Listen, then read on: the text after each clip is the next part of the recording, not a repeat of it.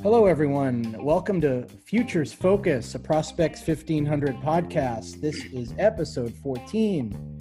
I'm Scott Green. I'm here with my pal, Jake Berry. Jake, it's been a little while. Hope you're doing well. It's definitely unprecedented times, but how you holding up? Oh, I'm hanging in there. We're finding plenty of good stuff to put out at the site still. And, there's some things going on in the baseball card world, some things going on overseas. So, I think we're getting kind of creative with our fantasy drafts too. So, we're finding a way to kind of trudge ahead, if you will. And I'm excited for what we got today. We're talking about one of the most popular and one of the best systems in baseball. So, it should be a lot of fun. Yeah, we have Jake Weiner and Bailey Serebnik, who cover the Tampa Bay Rays for Prospects 1500. They will both be joining us as we dive deep into their top 50 Rays prospects for 2020. It was published on our site back in January, a few months ago, but that hasn't changed much. We haven't had much action other than some spring training games to look at some of these players. So the list will probably stay pretty much the list until later in the summer, possibly early fall, if we make some updates on that. So we'll talk to Bailey and Jake in just a couple minutes. As Jake Berry mentioned, we're going to talk a little bit about some things that are going on in the fantasy baseball world. A couple things of note for us specifically. All prospects, all the time. Our friend Jared Chapman created his Chappie's Prospect Challenge that Jake and I and 14 others participated in a 50-round draft. We're going to touch on some of the highlights from that. And then also something I've participated in. Jake, I know you think this is kind of interesting. We might do one ourselves. A historical seasons rotisserie draft. You basically draft, and then we run the numbers and we see who wins. Yeah, it's an interesting concept, interesting format. I'm not sure how I'd wrap my head around that one, especially with my Korean baseball organization draft going on too at the same time. Yeah, and so that's another thing. We'll touch on the KBO that's starting up as well. So before we get any further, let's take care of some business. Let's get back to talking with Bailey and Jake as they'll be joining us to talk Rays prospects, and we'll do that right after this short break.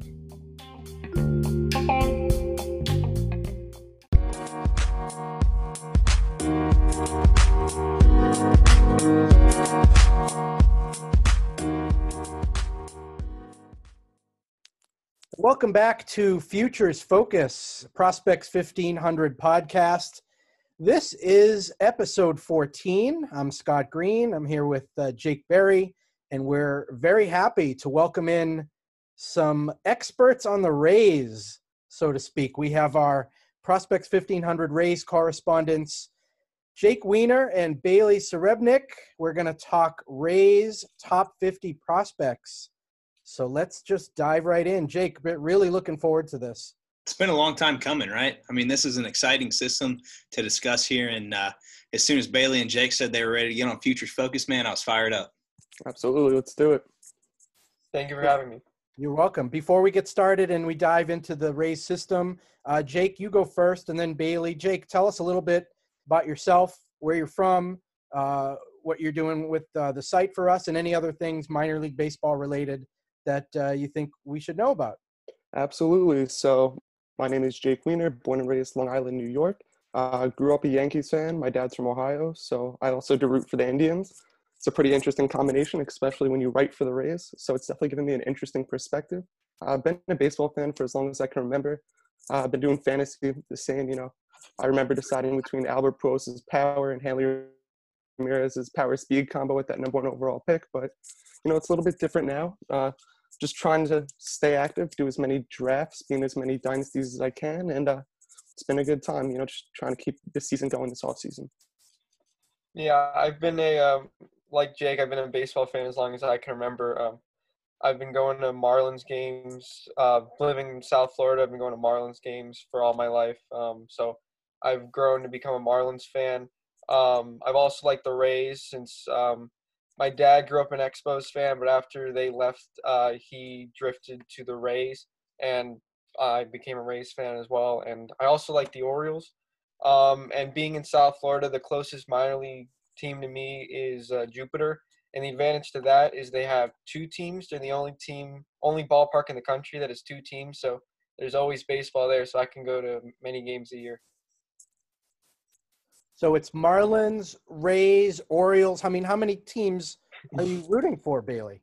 Yeah, usually those three. I also like the Daytona Tortugas, so you can throw the Reds in there as well. Bailey likes baseball. It's a good thing. Yeah. Yeah. And the Seattle Seahawks too, right? Probably the furthest NFL team away from you.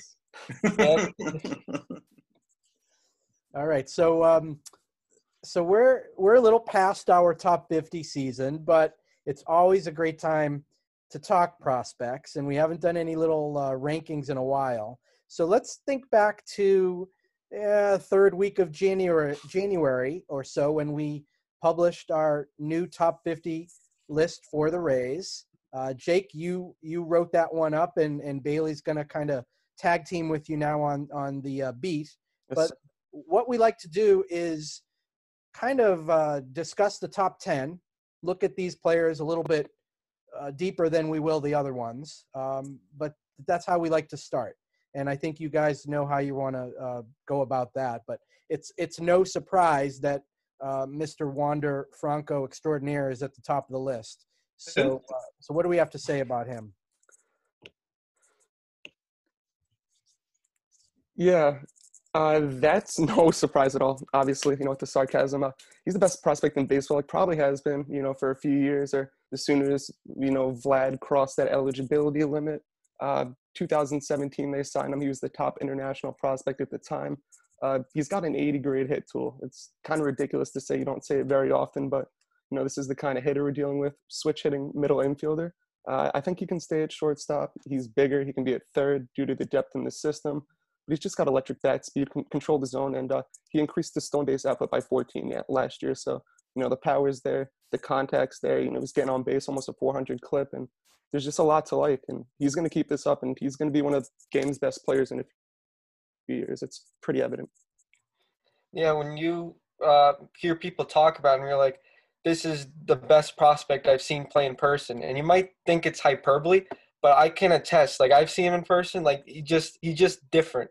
Like, it's a different kind of good, like, that you've never seen before. I mean, I've seen him in batting practice twice, and just the display he puts on is amazing. And in game, the way he controls the zone, he can really barrel the ball. He's got, the combination of power and hit tool and speed as a switch hitter. It's just, he's going to be a generational talent. Eric Cross from Fantrax was talking about Franco and put out, I forget the numbers exactly, but he was a little down on the stolen bases. And he was kind of projecting, I wish I had the numbers in front of me, but I can't remember them exactly. I thought that he might be a 25-25 player in the near future. Is Franco a 25 homer, 25 stolen base guy? Or do you see more or less power or more or less speed? That can go to either one of you guys. Sure. You want to kick it off, Bailey? Oh, you got it. Okay, sure. So in terms of the 25-25, the skill set is present. It's definitely there. I think the 25 home runs, I think he's going to eclipse that. We don't really know what's going to be happening with the ball in the future, but that bat speed, both sides of the plate, like he's going to take any pitcher deep. The 25 steals, I think, is slightly more interesting. He's definitely athletic and he can do that, but you just wonder when he fills into his frame a little bit more, where he gets that power. Is it going to be a trade-off on the speed? Is he going to run a little bit less when he's, eventually batting in the middle of that Rays order? So it should be good to see, I think the skill will be there, but perhaps maybe he'll be closer to we could even be looking at like 40-20. I know it's crazy to say, but, I think the power is there and the speed, it will be around 25, maybe tick a bit under. All right. Yeah, my thoughts exactly. I think 25-25, maybe not. I think he'll increase the power and a little less on the speed. I think he gets a lot of his stolen bases from aggressiveness. He's not as fast as some of the other prospects in the system. I would say maybe like 35 to 40 homers and 15 to 20 stolen bases, which is obviously Like still that. really good. Mhm. Well, the next guy on the list is going to have 25 stolen bases, isn't he? Oh, way more than that. So why don't you tell us about that guy? Oh yeah, Vidal Brujan, number 2 on the list. This is my personal favorite prospect in the Rays system. I mean, he's a shorter guy, but he makes up with that in his sneaky strength. Um, he's the definition of 80 grade speed. He's amazing on the base path. He can control the zone. I mean, he's an amazing prospect. He played in the Arizona Fall League in 2019, and he looked really good there too. He can get on base. He can just do it all. He's really good. Yeah, I mean, there's an obvious stud here, and I wrote a recent article about a potential prospect lineup for the Rays in the future, and Vidal's got the leadoff man written all over him. I mean, over 100 stolen bases in the past couple of years, parts of 5 minor league seasons, hitting 294, getting on base around 380. Like, this is the guy you want on top of your lineup, setting up for guys that we'll be talking about, as well as Wander Franco, hitting in the middle of that lineup. And it's going to be dangerous when you're adding all these athletic middle infielders that this team has. All right. Jake, anything you want to touch on Franco or Brujan before we move on to the number 3 prospect who's seen some major league time already? Who finds themselves as an everyday player for the Rays first, Brujan or Franco? I'm gonna go with Brujan, just because I think he's closer to the majors. I think he would have started in AAA this year. Maybe Yeah. he would have gotten a month in AA if obviously it's not happening because of the postponement.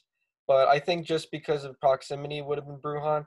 But I mean, Franco was right behind him, so they both would have been up by end of 2021. Yeah, I definitely agree. And, Vidal offers that flexibility where they may put him in the outfield, something like that. So where I think they're really going to take their time. Wander's, not to say they're a guy, but he'll be shortly after Bruin, I think, too. So we move on to number 3, two-way player, Brendan McKay. How are we thinking about McKay? And this is one of my favorites in the system.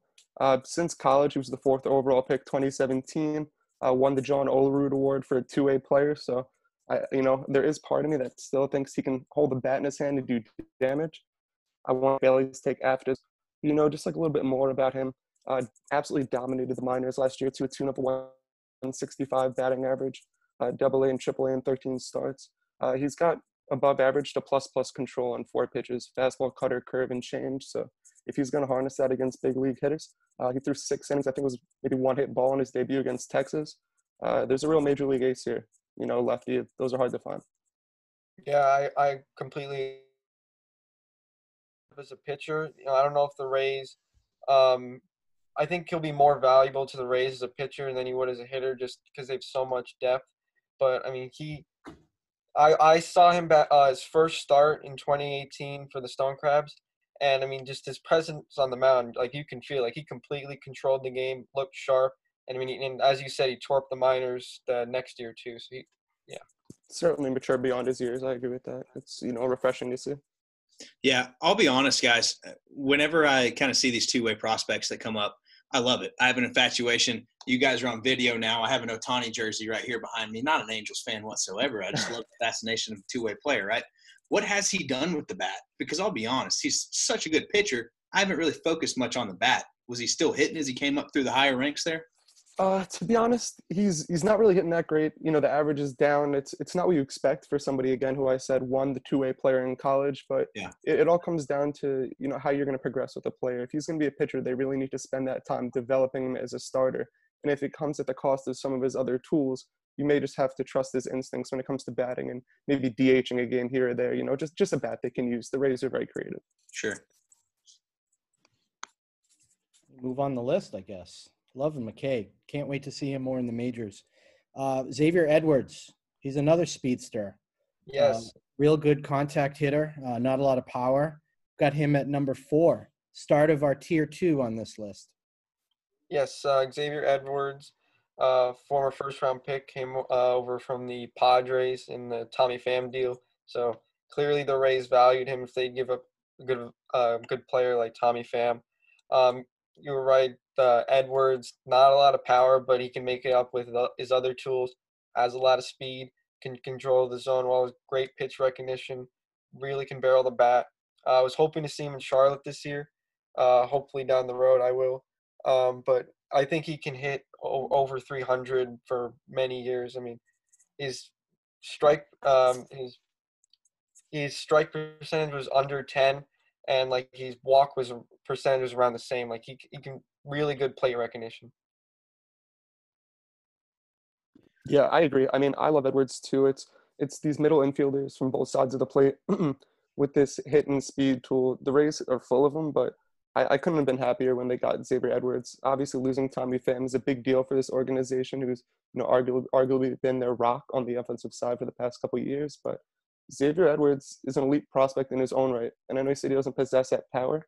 I do think he does have some sneaky, just gap line power, and doubles his speed will definitely garner extra bases. It could pop over the wall, but I think that he's going to be a middle infielder. He can play the outfield. I think he's probably best suited for second base right now, but he's smooth there. I mean, the Rays got another good one. What can you say? I know we can't put everybody in tier one, but what would Xavier Edwards need to do to move into that tier one status? He needs some power. I think that's what it would be, separate himself a little bit. But if the average keeps trending up, then power is not going to hold him back from being tier one. And I mean, I don't, sample size, whatever it is, 9.6 to 7.8 strikeout to walk ratio with speed like that, man, that is screaming fantasy to me right there. I love it. I really do. He's going to be a good one for sure. Jake, that was a great question about what does he have to do to get into tier one. I was going to ask the same question about the number 5 player on our list, Shane Baz. Jake, what does Baz have to do to really, become that elite pitcher prospect? Absolutely. I mean, there's a lot to love with Baz, especially for the Rays, considering how you got him. He was a player to be named later in a deal for Chris Archer. Also included Austin Meadows, Tyler Glasnow. Maybe you've heard of them. Pretty good major league players. But in terms of Baz, he was pretty ridiculous last year. The stuff's always been there. The analytics in terms of velocity and spin rate, definitely impressive in his favor. 2.9 on ERA last year, flashing a plus fastball and a slider, some vicious strikeouts. But my thing is he does have some reliever concern. The control, the walks are still there. He struggled in the Arizona Fall League, even though, as I said, the analytics did favor him looking pretty good. I do think that there's a chance that the Rays maximize him. He's going to be elite if he can, transcend to this constant starter status. But he might be a reliever, and I think that's where he's not my tier one right now. Yeah, I completely agree. I think I had the same concerns too about Baz. I think he could end up as a reliever. I think if he does, he'll still be a high leverage reliever. I mean, that fastball is electric, but I think that is a legitimate concern. But I also do think he possesses really high upside as a starter. I think he has the most upside out of any pitcher in the system. Raw stuff, I agree with that. Definitely. So we'll move on. We've got another speedster, actually. Another guy with not a lot of power. Number 6, shortstop Greg Jones. And then you guys have a couple pitchers after that. So let's talk about Jones, and then we'll get into McClanahan and Joe Ryan. Yeah, I'm sensing a theme here with these middle infielders. Greg Jones, he's pretty similar to Brujan and Edwards. Not much power, but can really barrel the ball. He's got good speed. Rays got him in the late first round of the 2019 draft, and so far it's looking like a steal. I think they were gonna move him through the system pretty quickly because they did draft him out of college, but he's still young, so I really was interested to see how they're going to develop him. It's a smaller sample size, but the strikeout rate was a little higher than you would have liked to see. But I still think he could have developed and improved that over time. Yeah, I agree. I love Greg Jones too. My one little concern is the strikeout rate. Given his profile, it's not exactly what you consider. He's not like a big power guy, but to your point, I actually do think Greg Jones has some sneaky power upside. He's got a projectable frame, grow into that a little bit. I mean, he absolutely raked in the Penn League, 335 with 19 steals in 48 games. They picked him, I think, later where most people thought he'd get selected in the draft. And, this is the exact kind of system you want to have a player like this. I think, I mentioned this with other middle infielders, but he does have a good chance of being pushed to the outfield because he has some experience playing center field. I think he'll thrive there, though. He's very athletic, and he's got the arm strength to do so. Yeah, I agree. I think when they introduced him at the draft, they announced him as an outfielder. So it will be interesting to see how they use him defensively going forward. But I agree. I think they might use him in the outfield. So we've got Shane McClanahan, lefty, Joe Ryan, righty, number 7 and 8 on the list. These are the last two pitchers we have in the top 10. Surprisingly, that Brent Honeywell has fallen just outside the top 10 based on where he was the last couple of years. But let's look at McClanahan and Ryan quickly before we round out our top 10. Absolutely. Let me just give you a quick thing on McClanahan. But before I do so, I know you mentioned Honeywell. Love his stuff. He hasn't pitched a professional game since 2017. So he could pitch a couple of very good weeks and he'd be higher in my opinion. But I need to see him in that professional game action. It's been a little bit. But in terms of Sugar Shane, this is one of maybe my favorite pitcher in this system. Drafted out of USF, big strikeout upside. For him, it's all about harnessing the control. In the 2019 top 50, I said now's the time to invest in dynasty. And now you're seeing him start to pop up in top 100 lists. I mean, this is lefty, high strikeout, and, there are some reliever concerns, but he started 26 of 28 games. So I do think that does, remedy it a bit. Yeah, I completely agree. The strikeout potential here is extremely enticing. I think in 2019 he showcased that he has the ability to be a starter long term. He had Tommy John surgery, I believe, back when he was in college, but it looks like he's doing fine now. He was touching 100 a few years ago, and I think his velocity's back up as well. So, I mean, he's got a lot of upside.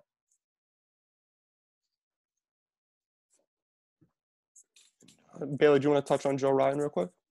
Yes. So Joe Ryan, I know Scott's a big fan of his. I like Joe Ryan a lot too. With him, I mean, this strikeout potential is incredible. In 2019, he led the minor leagues in strikeout rate, in strikeout to walk ratio, and he was second in strikeouts over 9, only behind Christian Javier.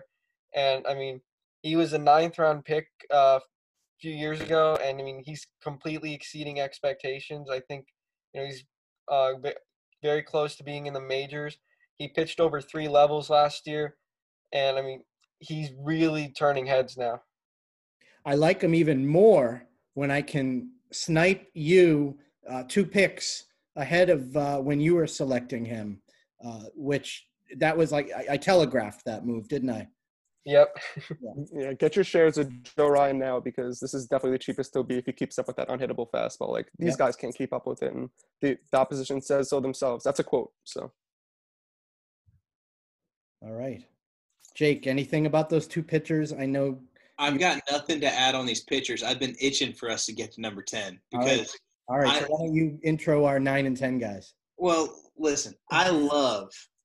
Yeah, 9. I almost skipped over number 9. I think Josh Lowe is a guy that's on a lot of folks' radars. I have a very specific question about number 10 before we dive into Hernandez. So why don't you guys tell us about Lowe before we get on to our catching prospect? Absolutely. So I'll give you a little summary real quick. I mean, Lowe has been someone that's been highly regarded in the system since he was drafted 13 over 2016. There's really loud tools here. Big, sweet, left-handed stroke. And he put it together in 2019. I mean, 18 homers and 30 steals. I mean, all things considered, 45 extra base hits and 30 steals. So that's AA. That's very impressive. And, at the end of the day, this is, again, a big power-speed combination. Gets on base at a pretty solid clip. And he'll be in the outfield for the Rays in the future, especially if he continues on his current trajectory. Yeah, the younger brother of Major Leaguer Nate Lowe. No relation to Brandon Lowe. Josh Lowe, he as a power hitter, the strikeout rate is acceptable at 25, especially when he has a good walk rate to couple it. And I mean, just the power speed combo, if he can keep it up, is going to be really interesting going forward. Bailey, I'm glad you answered that one because my next question was who's the low, who's the low, who's the – well, I get those guys confused all the time. I can't keep up with them. Great prospects, though. Jake, I have a very specific question for you on number 10. In your write-up on Ronaldo Hernandez, you say that he's got a very well-rounded offensive profile for a catcher. Are you saying that it's just because he plays the position catcher he's got a well-rounded profile, or would he have value if he was a first baseman or a right fielder? Sure. So I'll let Bailey get more into Ronaldo, but just to address the question, I was very impressed with what he did at the plate a couple of years ago. In my top 50 for 2019 comp, so obviously, and the big back parallel, see what's going on there. Big power for a catcher. I think he can have plus hit. Didn't really display it last year, but there's definitely more to him than he showed last year. Yeah, I believe the Rays over the years have been notoriously weak at catchers.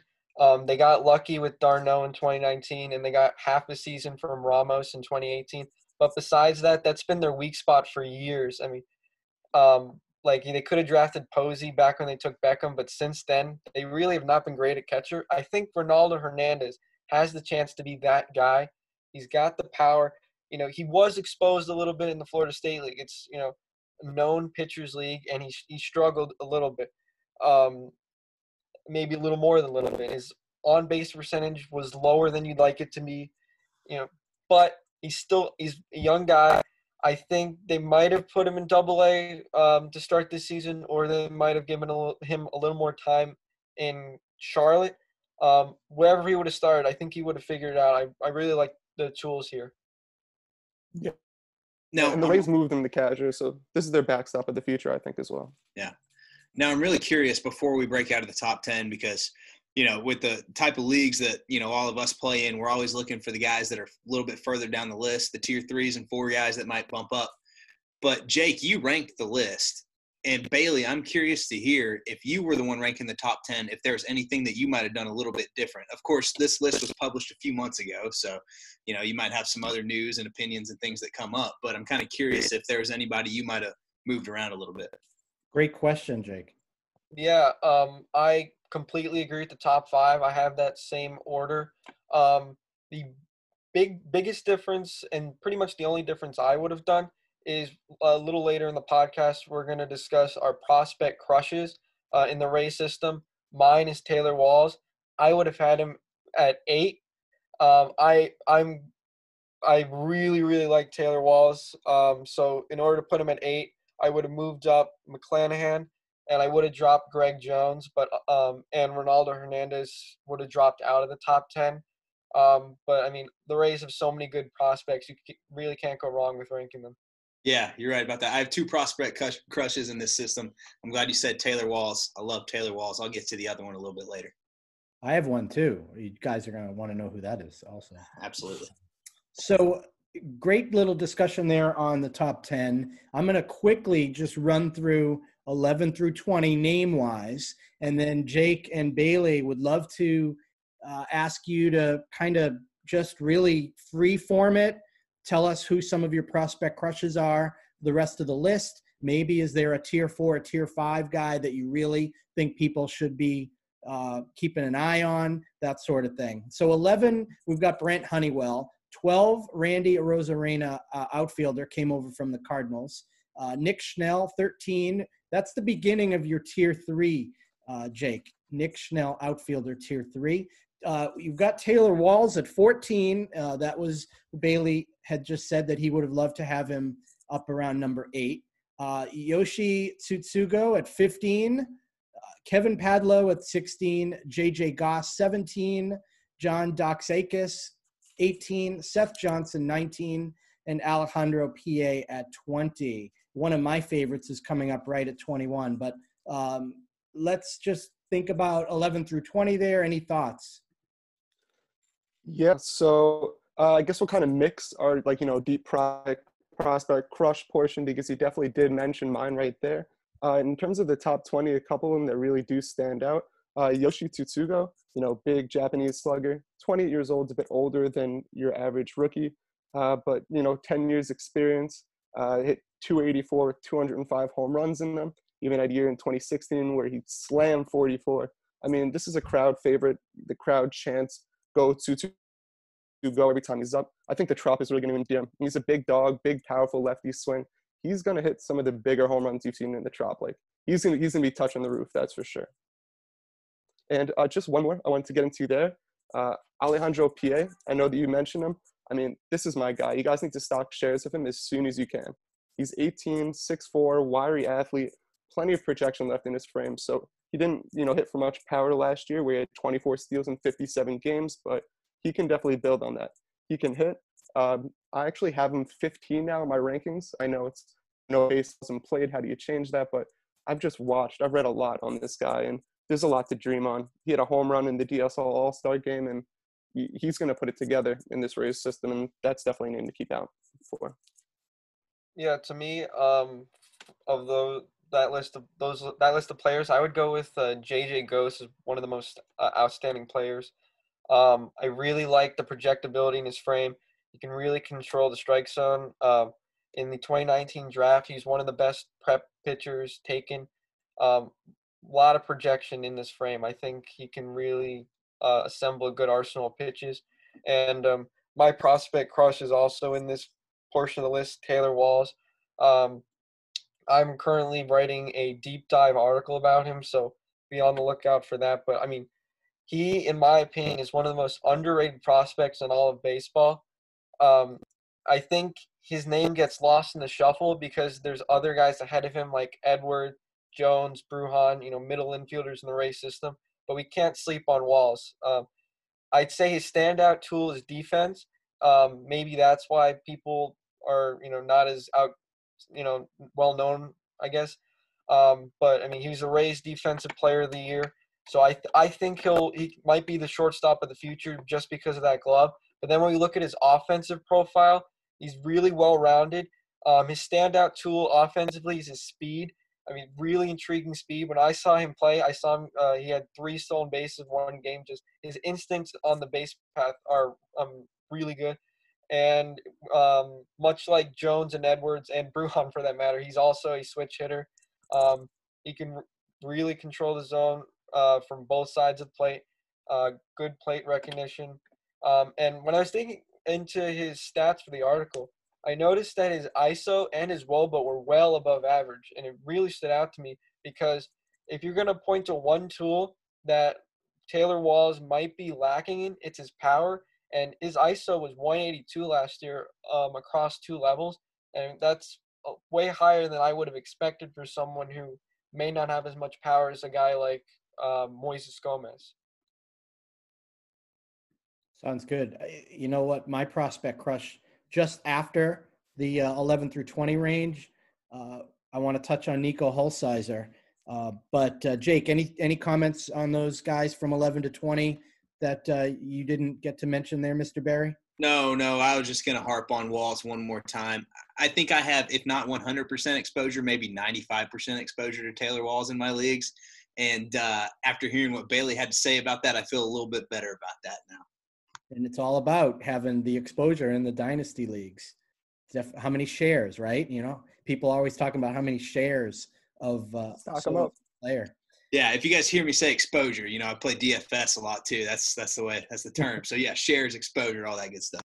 So I saw Nico Hulsizer play for the Valley Blue Sox up here in Holyoke, Mass, in the New England Collegiate Baseball League a few summers ago. Just this big kid from Moorhead State. I think it was the summer in between his sophomore and junior. Maybe it was between junior senior. I can't remember exactly. And I've been watching and tracking him since, which has been fun. And he did well after he got drafted with the Dodgers and was in their system for a little while, and then went over. It was via trade, I think. So yep. One of you guys, tell me you've been, digging a little deeper than I have, studying the system. What do we have to look forward to with Mr. Hulsizer? Sure. So you actually beat me to the punch on that one. That was, as you mentioned, number 21 prospect, just outside of the grouping that you mentioned. He's got big raw power, and that's going to translate into games. I mean, he had 20 of them in 83 last year. A lot of them were in the Pioneer League with the Dodgers. It's a pretty hitter-friendly league, but he showed a good feel. He's a good left fielder. He's got a powerful arm, so he can stay there. He's routinely chucking guys out at home, so that's good to see. My one concern would be a high strikeout rate. 123 in 96 games, but that kind of comes with the traditional profile of being the slugger that he is. You just got to hope that he can tone those down a little bit. The power is going to be there. He's a fun dude. He brings a lot of energy to the field too. Off the top of your head, can you think of a better nickname than the Hulksizer? Not in this system. Unless you're calling Wander Franco the GOAT. I don't think so. I like that. I like I like Hulsizer too. I agree. The strikeout percentage is higher than you'd like to see, but I think he's going to be a true three outcome player, home run, walk, or strikeout. And I think in order to stick in the majors, he's going to have to keep hitting those home runs. And so far, he has been doing that. So it should be interesting going forward how that ends up being. So two other guys I want to ask about, and that'll be it from me. A little lower down on their list, you've got Curtis Mead, I think 35, middle infielder, and then another two-way player, Tanner Dodson, left-handed pitcher and outfielder. I grabbed Curtis Mead, I think in the 48th or 49th round in our Chappie's Prospect Challenge. And I've always been intrigued with these two-way players and Dodson. So tell us about those two guys. I'd really like to know a little bit more.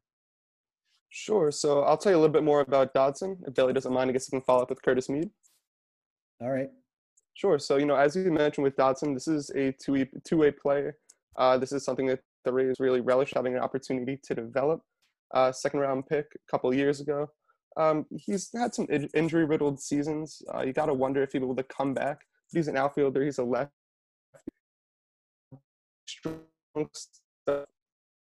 For a two-way player, and I think this is actually a bat that can play pieces of the game. So a lot of these two-way players you see get drafted, they eventually, straight up develop into one of them. I think you might see Tanner Dodson as like a reliever. He might slot in as a hitter.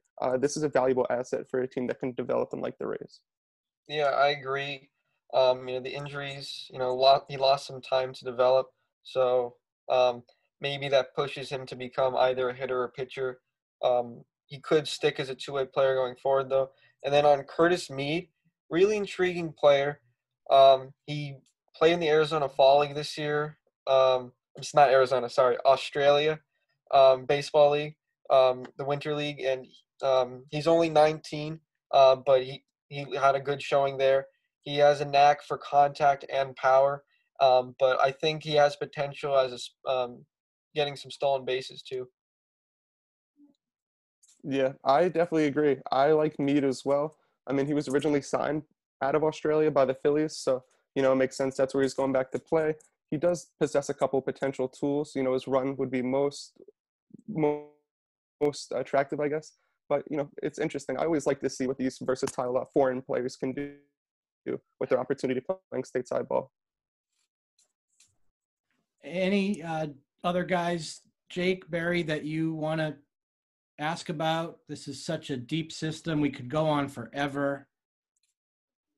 I don't know if there's another system where I can literally scroll through the top 50 and I know every name. Like I have a memory of every single player, every single name that shows up in front of me. Usually if I'm scrolling through the Indians or the Marlins system and I see a guy in, the mid-20s, I'm like, oh, man, Stauffer or whoever was ranking him really found a diamond in the rough here. I need to look up that guy.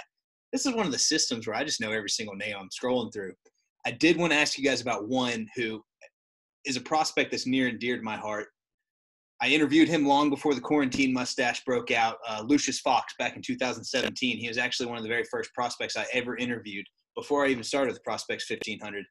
And I think he's a much better real-life prospect than he's a fantasy prospect, right? I think we can all agree on that. Special glove. He's got a special glove, actually. Yeah. And I'm curious if you guys see anything in his offensive skill set that might lend to him being a fantasy asset down the road sometime? I know right now he's got a lot of work to do. If you guys see any potential for him to be a fantasy piece down the road. Yeah, so I mean, speed plays. I always thought he would be the shortstop of the future just because the glove is that special. I mean, this year I think that changed my opinion a little bit. Batting like 220, and obviously there's talent like Wander there. He played really well in the Arizona Fall League in 2018 after having two pretty consistent seasons, batting 266 and 268. So kind of thought there was something there. I don't really think that last year's display shows it, although he did have 39 steals. So there's adjustments that need to be made, but I think speed plays if he's going to get time with that glove, and that translates into at least a somewhat useful fantasy commodity. Yeah, I'm a little down on Lucius Fox, at least from a fantasy perspective. Just I don't know if he's going to hit enough. I think if he's going to carve out a role as a major leaguer, I don't know if it's going to be with the Rays, just because there's so many other middle infield prospects. Yep. Especially with that strikeout rate. But I mean, someone's going to want him with the glove and the speed. If he can develop the hit tool, well, he'll find the playing time somewhere. I think that's a great point. 26 on this list, man. That's a pretty good spot to be in a lot of other systems. He might be a little higher in a lot of other systems there too.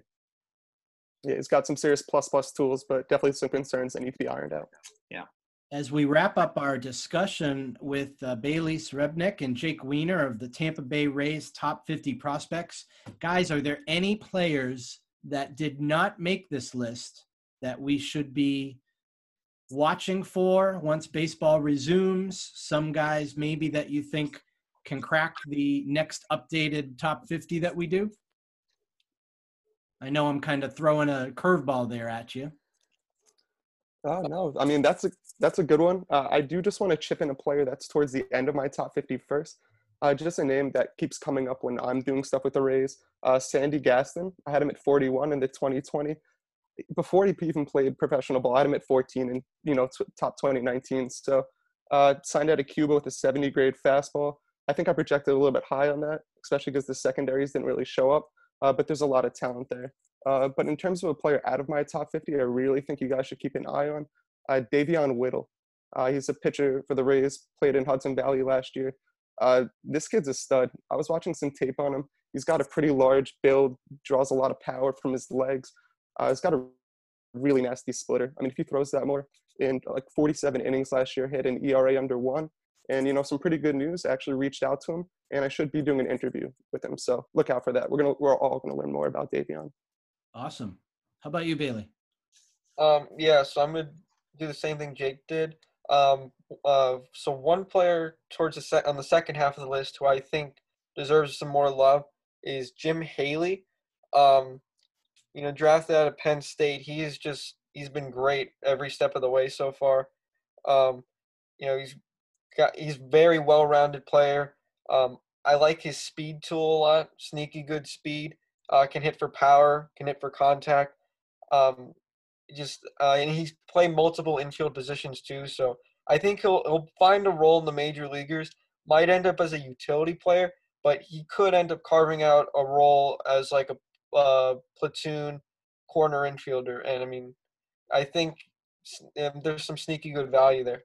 And then for a player who's not on the list, I think Miles Mastrobuoni. I don't think he ended up on the list. I think he could be a guy to keep an eye on. I believe he finished the year in AA last year and would have started the year in AAA this year. He has very good glove in the outfield, so he'll find a role as maybe a fourth outfielder. But there's upside for a starter if he can really progress with the bat. Guys, you never let me get to my second prospect crush here. It's a guy who's not even on the list. Well, we're not done yet. Go for it. And nobody mentioned it. It's a guy that I took in the 48th round of Chappie's Prospect Challenge, and he's not on the list because he was the player to be named later in the Tommy Pham deal. That's probably why. Esteban, I think it's Quiroz. I think that's how you say it. A 28-year-old prospect, no less, who played in the Mexican League for a long time. I was curious to know if you guys knew anything about him and if he had been named in that trade, if he would crack that top 50. Oh, I know about him. I know. I actually saw him play for the Portland Sea Dogs a couple years ago before he went to San Diego. Yeah. And he was raking, and I think, and then he got hurt, and he was just out for a while. He was on his way to the majors because Boston needed some help at second base, and then off to San Diego, and then over to Tampa Bay in that deal. So yeah, definitely talk about him. Yeah, he definitely would have been in the top 50, probably in the top 35 for sure. I mean, the power is very intriguing. He is an older prospect. He's same age as Yoshi Tsutsugo. So, clock is ticking on him, but I think he'll find a role. And what's interesting about him is I believe, of players who in the Rays farm system right now, I think he led them in ISO in 2019. I could be wrong, but his ISO is above 200. And he had like 500 plate appearances. So I mean that really stood out to me when I was looking through the stats a few days ago. Yeah, so in terms of Esteban, I mean, he's pretty small. He's 5'7", but he definitely packs a punch. 19 homers last year at the AAA. So, people say that the balls may have been similar to the majors in the fact that may have been juiced a bit, but this is somebody that constantly is hit for power. He's hit for average. That's a good weapon to have. And he's pretty well versatile as a fielder, can play second, short, third. So, team like the Rays, what better can you ask for? Yeah, I'm not a big comp guy because I've embarrassed myself too many times trying to make comps. Strictly from an offensive perspective, he kind of reminds me of Willie Calhoun. A little bit shorter, packs a punch. Obviously, Esteban might be a little bit more of a late bloomer than Willie Calhoun was. Am I off on that, or would you say that's a relatively good player to compare him to? I mean, I think dimensions-wise, it's a pretty solid one, and I'm sure, it's a very good power, and I think he'll be a major league hitter for a while. So I know you said that he is a bit older for a prospect, but, he has played baseball for a while, and that's something that experience will translate, and maybe he could be the next Calhoun. That would be a pretty impressive comparison in your part if that comes true, Jake. Hey, you guys can tell me if I'm wrong. That's okay. I've been wrong many times before. Prospects are all about protection, and if you see that, there's definitely shades of Calhoun there. So yeah, I get it.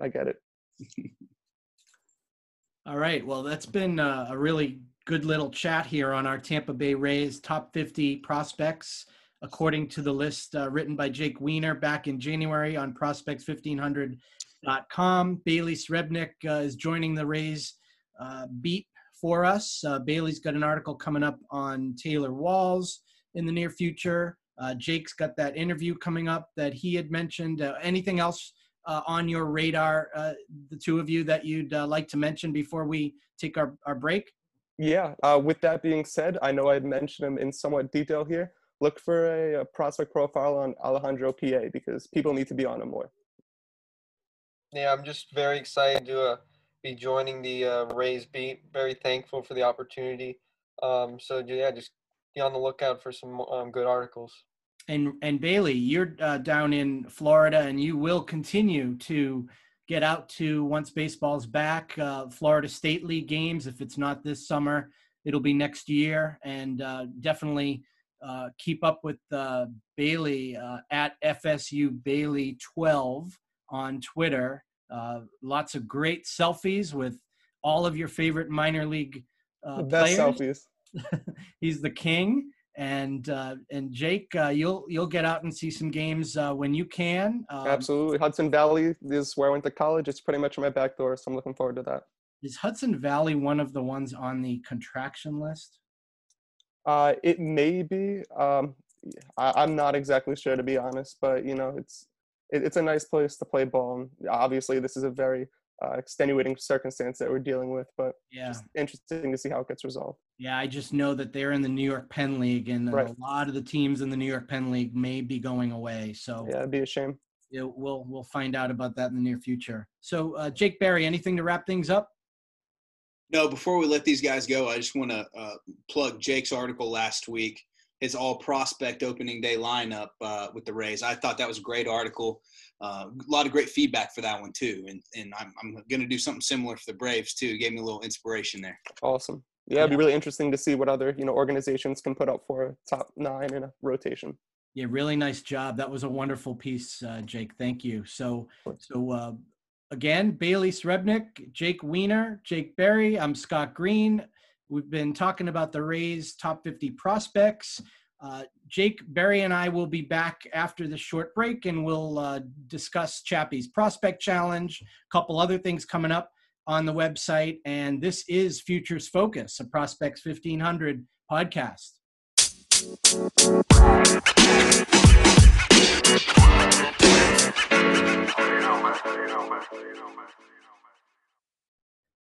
And we're back on Prospects 1500's Futures Focus. Scott Green along with Jake Berry. Jake, what a great discussion with those guys. Yeah, no kidding. Two very knowledgeable guys. I'm glad that we got them on the staff here and covering such a great system too. And, you know, like I said in the interview, it's one of the few systems that you can scroll through the top 50 and find guys in every tier probably that you've heard of before. So a lot of fun discussion on the Rays there. Absolutely.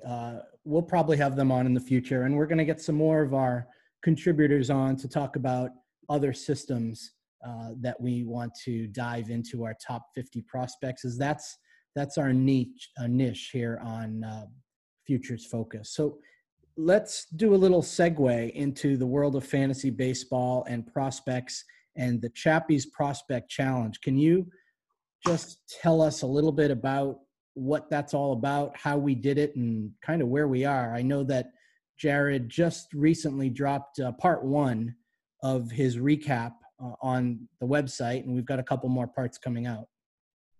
Very unique, right? I think it was, you kind of had to throw your traditional strategy to the wind after a couple rounds, after what you would call, quote unquote, the best available players were gone. But yeah, 16 of us, I think, 50 rounds in total. There was 800 prospects that were selected. And, the real kicker here, especially for me anyways, when we got into the later rounds and I was looking at some pictures and things like that, is we couldn't draft anybody that had made their MLB debut yet. So if a guy had thrown a third of an inning in the majors, he wasn't eligible for this draft, or gotten one plate appearance, he wasn't eligible for this draft. So that knocked out some other guys you might see on some top prospects lists, and especially some of those deeper dives and relievers and things like that. So, 6x6 scoring, average OPS, runs, home runs, RBIs, stolen bases, and then you've got your traditional stuff with quality starts for pitching and saves plus holds, which that's the key to a league like this. There's not going to be 800, saves to go around in the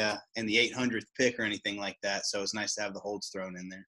Yeah, and the unique thing about this is it's kind of like an all-encompassing career stats number thing. I mean, he's got a season component to it.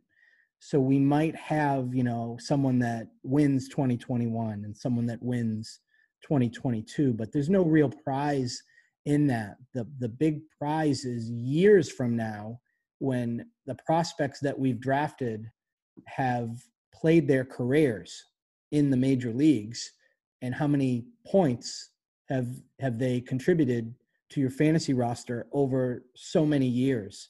That's kind of the unique thing I think about this. Yeah, and so some guys might not retire until 2040, and they can still be accumulating stats for this thing. So yeah, it's definitely the long game, that's for sure.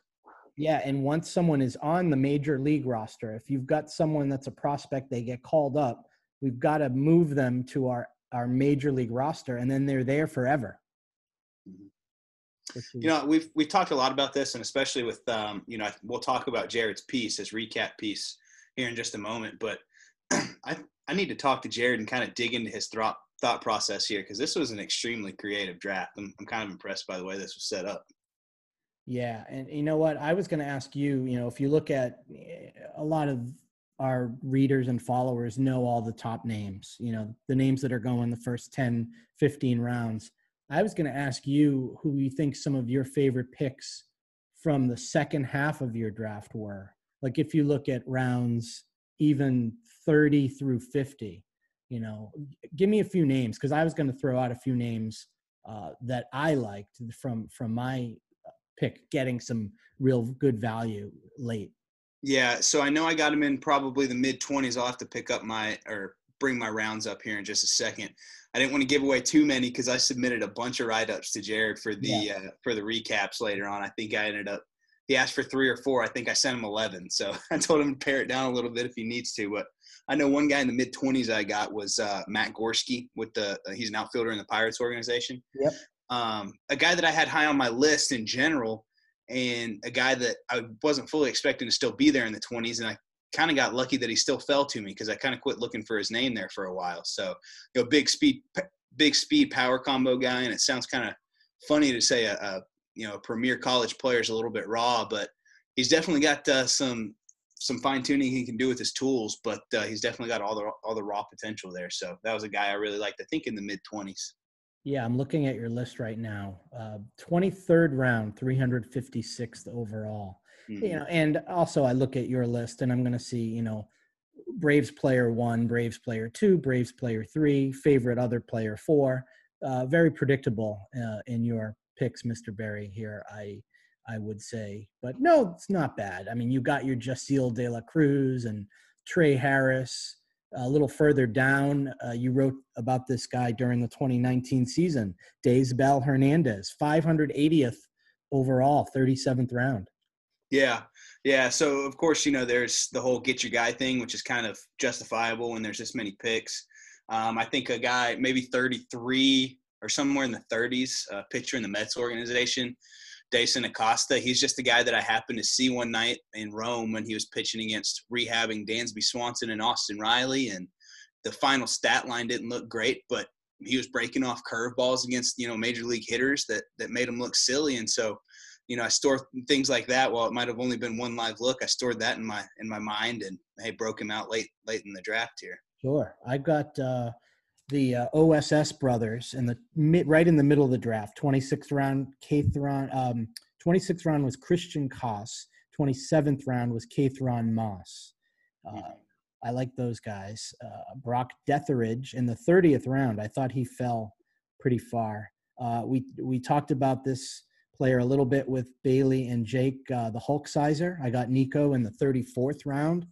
And right after him, a catcher that I'm pretty high on in the Giants system, Rainer Santana, 553rd overall. I think that's pretty good value for him. My last couple that I thought were pretty good really late was Connor Siebold for the Phillies in the 47th round. He could actually be part of their major league roster this year or next year when we get back into play. And my final pick was another guy who could be in the mix for saves for the Giants, and that's Danny Jimenez, 792nd overall. That was a deep sleeper on my part that I figured I'd gamble with. Nice. Yeah, I like it. And we touched on probably my favorite steal late in the draft. There was Esteban Quiroz with the Rays, 28-year-old prospect. We talked a little bit about him with Jake and Bailey. I think that might be one that we look back in the near future and say, hey, that's pretty good value there too. So before I touch on the historical seasons, let everyone know what's going on with your KBO. Yeah, it's been a lot of fun. So Tony Bitspina, who covers the Phillies at the site, he kind of created this KBO fan base league, right? And so we're all kind of piecing it together, and the first couple rounds were relatively easy. The foreign players are relatively easy, but then some of these names kind of start to overlap too, especially if you're not 100% familiar with the league. So the season actually starts at 1 a.m. Eastern tonight as we finish up recording here on Monday. Recording the podcast here. So we're trying to power through the draft, but it's also challenging because there's 9 of us in this league and there's only 10 teams. So if you think about that in an MLB, perspective, that's like having a 27-man fantasy league, right? If you will. So luckily the rosters, there's not much in-season roster management or anything like that. We're just doing straight position players, one at each position in a utility, and then 9 pitchers. So we're not having benches. So really this league's going to come down to whoever's luckiest injury-wise, I think, to be honest with you. So it's been a lot of fun. There's some blasts from the past, some names that pop up. I grabbed Preston Tucker, a former Brave, pretty early. Again, Scott, I'll admit I'm pretty predictable there, but there's some Phillies fans that jump for Aaron Altherr in this league too, so it justifies my Preston Tucker pick a little bit. But it's been a lot of fun just getting to know these teams and these names. Cool. Well, before we wrap up, check out this concept that my friends and I did recently, and I'm going to expand it to our Prospects 1500 crew. We're going to put together our own little draft. It's based on historical seasons. So the one that I participated in was for the last 40 years. And you had to look at only players from the 1980s, 90s, 2000s, and 2010s. And you put together a fantasy roster in the format of what was the original rotisserie baseball league roster back in the early 80s, which 14 hitters, 9 pitchers, a 23-man roster. So the way we did it, and it's kind of based off this article that was written a few months back, and I'm going to put a link to that article in the show notes for this podcast so everyone can check that out. But basically, how that challenge worked was you could pick any players to fill in this position, one per team, and that sort of thing, and try to come up with the best possible 5x5 traditional roto score across the board. My friends and I did this draft where if you pick a player from any season, none of the other participants could take that same player. So if you want 1982 Rickey Henderson with 130 steals, nobody else can take that Rickey. You could take 1985 Rickey with the Yankees or his 1980 rookie season, but you couldn't take the same one. So that was one of the limitations. Another limitation is once you pick a player from a team, you cannot take another player from that same team. So our first pick was 2001 Randy Johnson from the Diamondbacks. So that means for the rest of the entire draft, we couldn't have any Diamondbacks player from any season. And another catch was you couldn't have another player from the same year. So we couldn't have any other 2001 player as well. So as the draft goes, you become more and more limited with who you can pick. And it was very interesting. It was a great distraction based on everything that we're going through and living through right now. It's a lot of fun. Was able to keep, chatter going with everyone in the league. And then the guy who ran it basically tabulated all the points in the matter of a half hour. And then we knew how bad we actually did and finished 7th out of 10th, and was really disappointing, thinking that, wow, we're going and our hitters looked good, our pitchers looked good, but you were doing it blindly. That was the thing. It was like a gentleman's agreement. You could keep track of your roster. We had an Excel spreadsheet for our roster, but we were not to kind of total up everyone else's. Mm-hmm. So we were doing it blindly, not knowing how many home runs we needed, not knowing how many strikeouts for a pitcher might have been needed to win this thing. So we did well on the pitching front where we came in 2nd out of 10th, but our hitters were dead last and we finished 7th overall. So we're actually going to do another one with a little bit of an expansion, but the one that I'm thinking of doing with our crew is having a 30-man roster. So we have to pick a player from every team, and I might expand the years. I'd like to maybe go back into the 60s and 70s instead of just the 80s through current time. So, hey, it's just another format for a fun fantasy league during these times without baseball. Was there what was the clock in between picks? It was over an extended period of time. So it was all via email and entering in on a spreadsheet.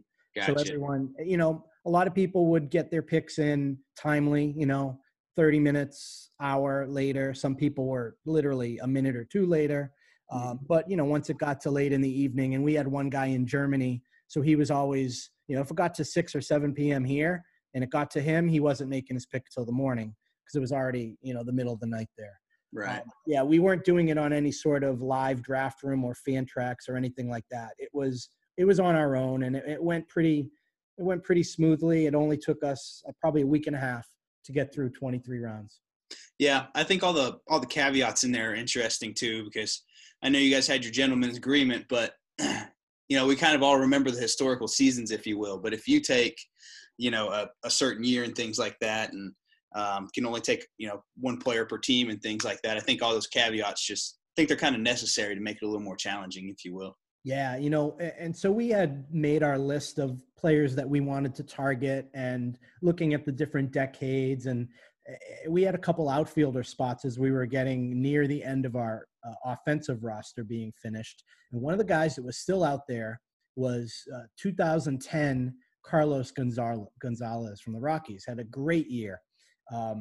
Like he hit 330, he had 30 stolen bases. He was in the 30s for homers. RBIs and runs were both in the hundreds. Great overall season. And basically was going to be one of our next picks, but we needed a shortstop. And it was kind of slim pickings. So it came down to us taking, I think it was from 2019, Trevor Story had a decent year based on what was left for us to be able to select. So once we took him, there was no way we could then get Cargo because we already had the Rocky player taken. Very interesting, and I think you'll have a lot of fun if we do this. Yeah, I bet hindsight's great after you get those results, huh? Exactly. Yeah, kind of know where we need to improve. So that's about it for this episode. Some great Rays discussion. We'll get more into other teams, top 50 lists as we go here through the spring and into the summer months. Hopefully, we're going to have word on if there's going to be any sort of major league or minor league baseball here in the coming weeks. And that's pretty much all I've got, Jake, for this episode. Yeah, absolutely. I think the one other thing I wanted to touch on just briefly is I think, with us being baseball card guys, we have to mention this Bowman First Edition stuff that's going on. And, I've seen some varying opinions on it and things like that. But all I know is I bought a Jaceel De La Cruz for $3 this morning, so I'm cool. That's great. That's an amazing deal because I went to look for a Jarren Duran, his first Bowman card, and they're like $25 or $30 right now. Yeah, and that's nothing compared to old Dominguez, huh?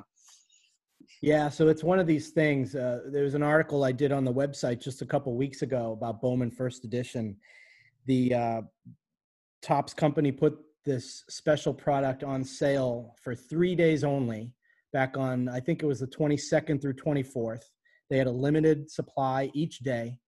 You could get packs, maximum number was 24, which actually turns out to be what one of the sealed boxes is. But you could have ordered one or two single packs if you were so choosing to. And they were $15 a piece. Nobody is getting these packs for $15 anymore. On the retail, secondary market, you're probably looking at $25, $26 to $35 a pack based on what people are trying to sell them for. And what our listeners and our followers might be interested in looking at, because this is a prospect-laden product, it's the very first Jason Dominguez and Bobby Witt Jr. Bowman cards. So those prices and values right now are skyrocketing. And we don't know if they're going to hold value. We don't know what is going to happen once the 2020 flagship product of Bowman comes out, which has been delayed and maybe coming out later this month. We don't know. But I'm glad you brought up that first edition because it's definitely on the minds and radar of a lot of collectors right now. Yeah, absolutely. So, I just wanted to throw that in. But outside of that, Scott, I think it was a great discussion today. And I had a lot of fun doing this one. And, even though there's no actual baseball on the field right now, still loving sitting down and talking ball with you, bud. Awesome. Anytime. That's what we're here for. So, all right. I appreciate you hanging out with me, Jake. And thank you to Bailey Srebnick and Jake Weiner for joining us. And we'll catch up with you guys next time. I want everyone to really stay safe, do your social distancing stuff, and we'll talk to you on the other side. This has been episode 14 of Prospects 1500's A Futures Focus. Have a good one, everyone.